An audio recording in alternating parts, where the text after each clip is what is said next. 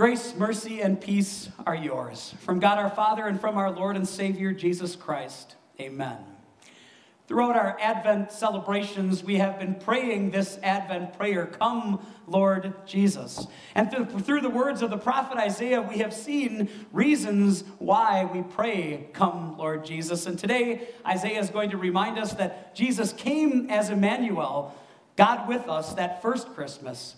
And he's coming again to take us to be with him forever. Have you ever seen a Christmas ornament like this? Kind of clever, I suppose, an idea to let everyone know that you're an expectant mother by hanging on the tree your due date and letting your loved ones, your friends and family know that, yes, that special Christmas package was going to arrive, well, in this case, about 6 months after Christmas. But I wonder, would it be strange if someone were to hang a little ornament like that on a tree that said, "Hopefully having a child in 3, 5, or 10 years from now," right? We probably wouldn't do that. That would be a little bit strange. And yet, through the prophet Isaiah, God didn't announce a birth 3, 5, or 10 years in advance. He announced a birth with 700 years advance notice.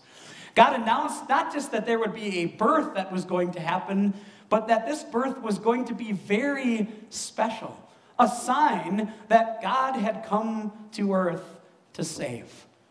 That's the truth that we get to ponder today from Isaiah chapter 7, verses 10 to 14. When we pray, "Come, Lord Jesus," we can pray, "Come as Immanuel," come as God with us. And as we pray that prayer, we see that it's God, our Savior Jesus, who dispels our doubts. And then it's also Jesus who displays God's devotion to us and his coming to this earth. Listen again to Isaiah chapter 7, verses 10 to 12. Again, the Lord spoke to Ahaz, "Ask the Lord your God for a sign, whether in the deepest depths or in the highest heights." But Ahaz said, "I will not ask. I will not put the Lord to the test." Just a few notes about Ahaz, the person to whom Isaiah is speaking. Ahaz was one of those in a long line of kings that ruled over the kingdom of Judah. Maybe you remember that the nation of Israel had split into the two kingdoms after King Solomon. And Solomon and David's descendants were in the southern kingdom of Judah, and then there were kings that ruled the northern kingdom of Israel. Every single one of the kings in the southern kingdom were descendants of King David, but in Ahaz's case, he was the furthest thing from what David was like. The Bible reveals to us that Ahaz is a disaster, both spiritually and politically. If you were to read 2 Chronicles chapter 28, what you would see about Ahaz is just how far his worship of false gods went. He actually was willing and did go through with the sacrificing of his own sons in the fire to appease the false gods. 2 Chronicles also tells us that on every street corner in Jerusalem, he set up altars to these false gods. Politically, things weren't much better. Rather than trusting in God, he had made an alliance with the kingdom of Assyria. Yes, the very kingdom that was going to destroy the northern 10 tribes. And so in this backdrop, God sends Isaiah to speak to Ahaz, to speak his word. But it's not a word of judgment. It's a word of promise. It's almost amazing to think that God would come to Ahaz in spite of all of those failures and say to him, "I'm going to deliver you, and I'm going to deliver my people, the people of Judah, because of my promises. So ask," he says. Ask for whatever sign, whether in the highest heights or the deepest depths. Really, it was a blank check that God gave to Ahaz. Whatever you want to see, whatever will prove to you that I will do what I have promised I'm going to do, go ahead and ask. Wow. Kind of blows our minds a little bit, doesn't it? That Ahaz would be given such an offer to simply say, "God, I'd like to see this." But he doesn't. Instead, in a false show of piety and humility, he says, no, I'm not going to ask the Lord. I'm not going to put the Lord to the test. He refused to ask for a sign. couple hundred years before this event, God made a very similar offer to another descendant of David. This one, David's very son, King Solomon. Do you remember that God made him an offer as he began to serve as the king of Israel to ask for whatever he wanted, and God would grant it? Maybe you even remember what King Solomon asked for. He asked for wisdom, for a discerning heart, to govern God's people well. And maybe you can, even by the picture on the screen, remember one of the events that happened in Solomon's life to demonstrate the wisdom that God had given him. As he judged the case between two women who both claimed that the baby who was living was theirs, and how Solomon got to the truth and gave the rightful mother her child back. Maybe we would like to have signs like that. Well, couldn't God give us signs, and doesn't he give us opportunities to see the same things that he offered to Ahaz and Solomon? You know he does, don't you? Do you know that God says in his word that you can ask and it will be given you? Seek and you will find, knock and the door will be open to you. You know that God tells you to pray about anything and everything. You have the right, the privilege through Jesus to ask anything of your Father in heaven as if you are his dear children, because you are. You see, the problem isn't with what God promised. The problem is our attitude is often like that of Ahaz. Well, I shouldn't bother God with that. That's not something God's interested in. God wants you to come to him in prayer. He offers you to ask anything of him. As you can imagine, Isaiah wasn't too happy with Ahaz for refusing to ask for a sign. Here's what Isaiah said. Hear now, you house of David, is it not enough to try the patience of humans?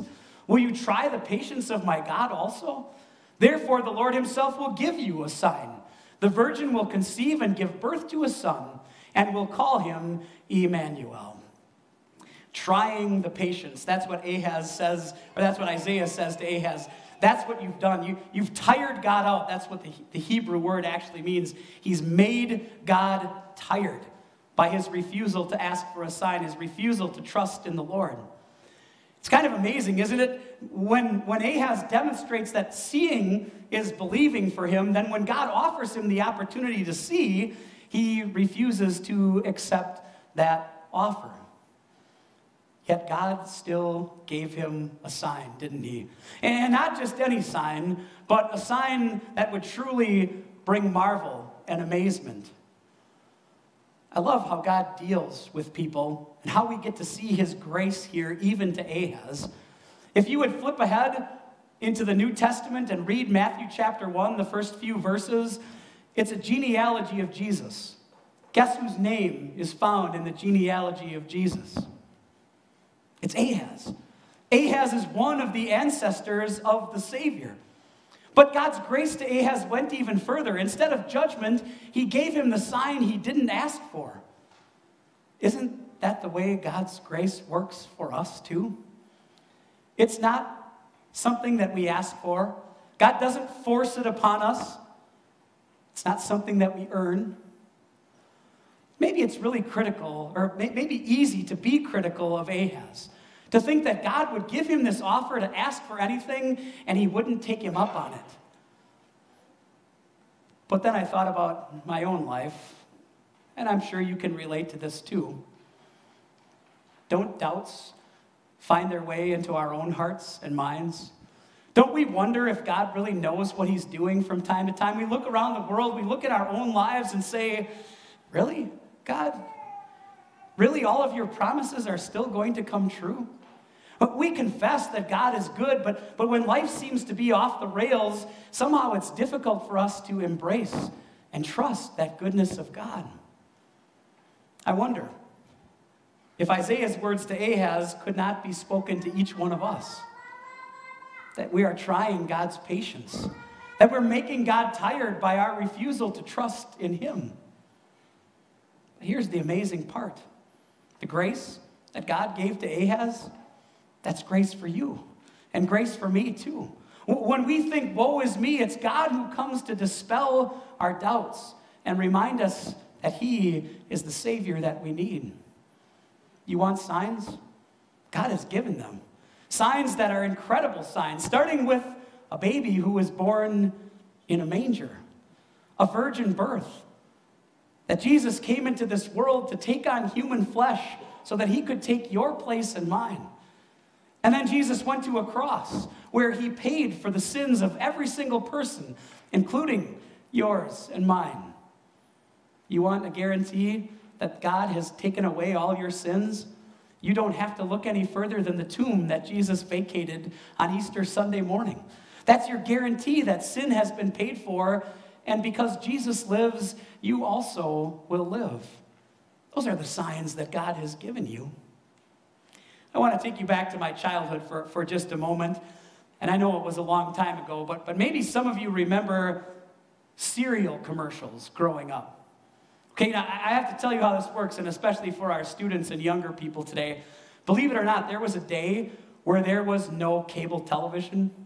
There were no streaming services to get all of your, television watching. There were three channels.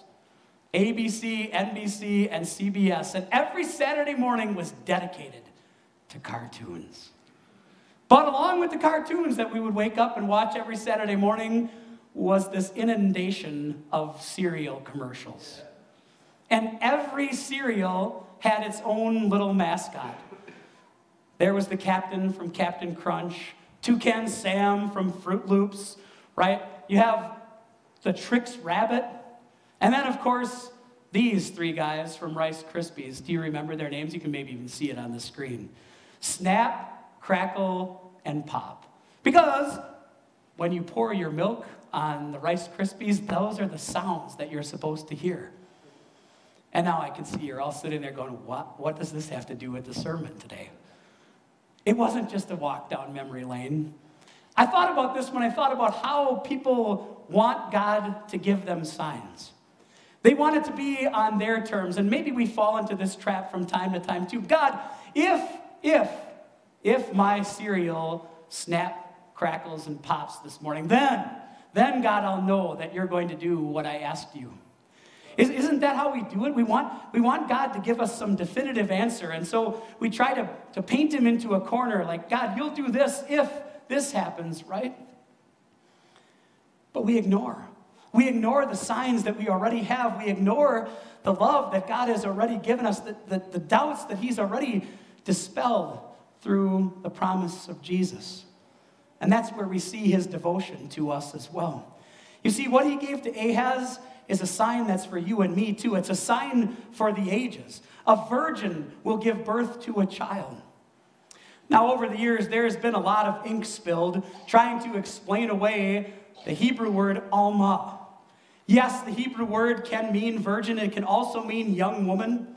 And so people wonder, well, is God really talking about a virgin birth here if the word can mean young woman? Did you hear when I read Matthew's gospel that Matthew quotes from the Old Testament, from Isaiah chapter 7, and he says that a virgin will be with child and give birth? That word that Matthew uses, parthenos, that is a word that in Greek only ever means a virgin. And so God defines for us what's happening here. After all, what kind of sign would it be simply to say, oh, a young woman's going to give birth? No, the sign is that this is incredible. This is something that's never happened before. Maybe it's a good time to just think for a moment why. Why did God have to send Jesus in the way that he did? Why was Jesus conceived by the Holy Spirit and born of the Virgin Mary, as we confess? That's how God had to save us. He needed Jesus to be fully God and fully human in the same person. And that's the only way he could bring it about. Jesus had to be fully human so that he could place himself under the law for us. Jesus had to be fully human so that he could die on a cross. But Jesus had to be fully God so he could obey that law perfectly. And he had to be fully God so that his death would count, not just for himself, but for you and for me and for the sins of the whole world. That's what Jesus' sacrifice means. He is the Savior that we need. He came to this earth to do everything that we could never have done for ourselves. That miracle would have been enough, simply to say there's going to be a virgin birth. But it goes even further. Isaiah simply says it this way: she'll call him Immanuel. In Matthew's gospel, we get the translation of what that Hebrew word means. It means God with us. And that's exactly what God did. He sent Jesus to take on human flesh. The Word became flesh and made his dwelling among us. Not just to see what it was like to have life on earth, but to come to be our substitute. To come to take us to the joy of heaven with him. You see, that's where God's devotion to us is seen. In the promises that he's made through Jesus. That your sins are completely washed away, and that an eternal life is yours where God will be with us forever. See, that's what dispels our doubts. That's what shows us God's love for us. That's what gives us the opportunity to move forward in life, even when things aren't going the way we'd like them to. God promises that everything is right with him through Jesus. And God promises that he won't ever leave us or forsake us. Some takeaways from our message today. Number one, when doubts enter our hearts, only God's promises will overcome them. In Psalm 94, the psalmist writes this: when doubts filled my mind, your presence gave me comfort and gave me hope and cheer. Number two, Jesus' manger, his cross, and his empty tomb are God's signs that he is our Savior. Isn't that exactly what the angel said to the shepherds that first Christmas night? Today, in the town of David, a Savior has been born to you. He is Christ the Lord, and this will be a sign to you. You will find the baby wrapped in strips of cloth and lying in a manger. And that's exactly what the shepherds found. Number three, God displays his devotion by promising that he is with us every day. Here's what he said through the prophet Isaiah in chapter 41. Do not fear, for I am with you. Do not be dismayed, for I am your God. I will strengthen you and help you. I will uphold you with my righteous right hand.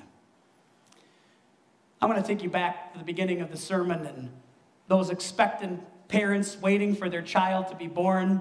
And I think you can picture with me that as those months passed and the birth was getting closer, that there were probably some discussions about what the child's name would be. Right? And some thought goes into that usually. Maybe it's a family name that they're going to be given. Maybe it's a name that both parents like and it sounds good. Maybe it's a name where the meaning of the name is why the parents choose it. The name that God chose through the prophet Isaiah for the Savior Jesus to come, that has tremendous implications. Immanuel. In the Hebrew, the El, that's the God part, and the Immanuel, that's with us. The name means God with us, and that's exactly what Jesus came to this earth to demonstrate. That God took on flesh to take your place, to give you an eternity with him forever. That's what dispels doubts. It's what displays God's devotion to you, and it's what leads us to pray. Come, Lord Jesus. Come as Messiah. And we can hear our Savior's own words. Surely, I am with you always, to the very end of the age. Amen. The peace of God, which passes all understanding, will guard and keep your hearts and minds in Christ Jesus. Amen.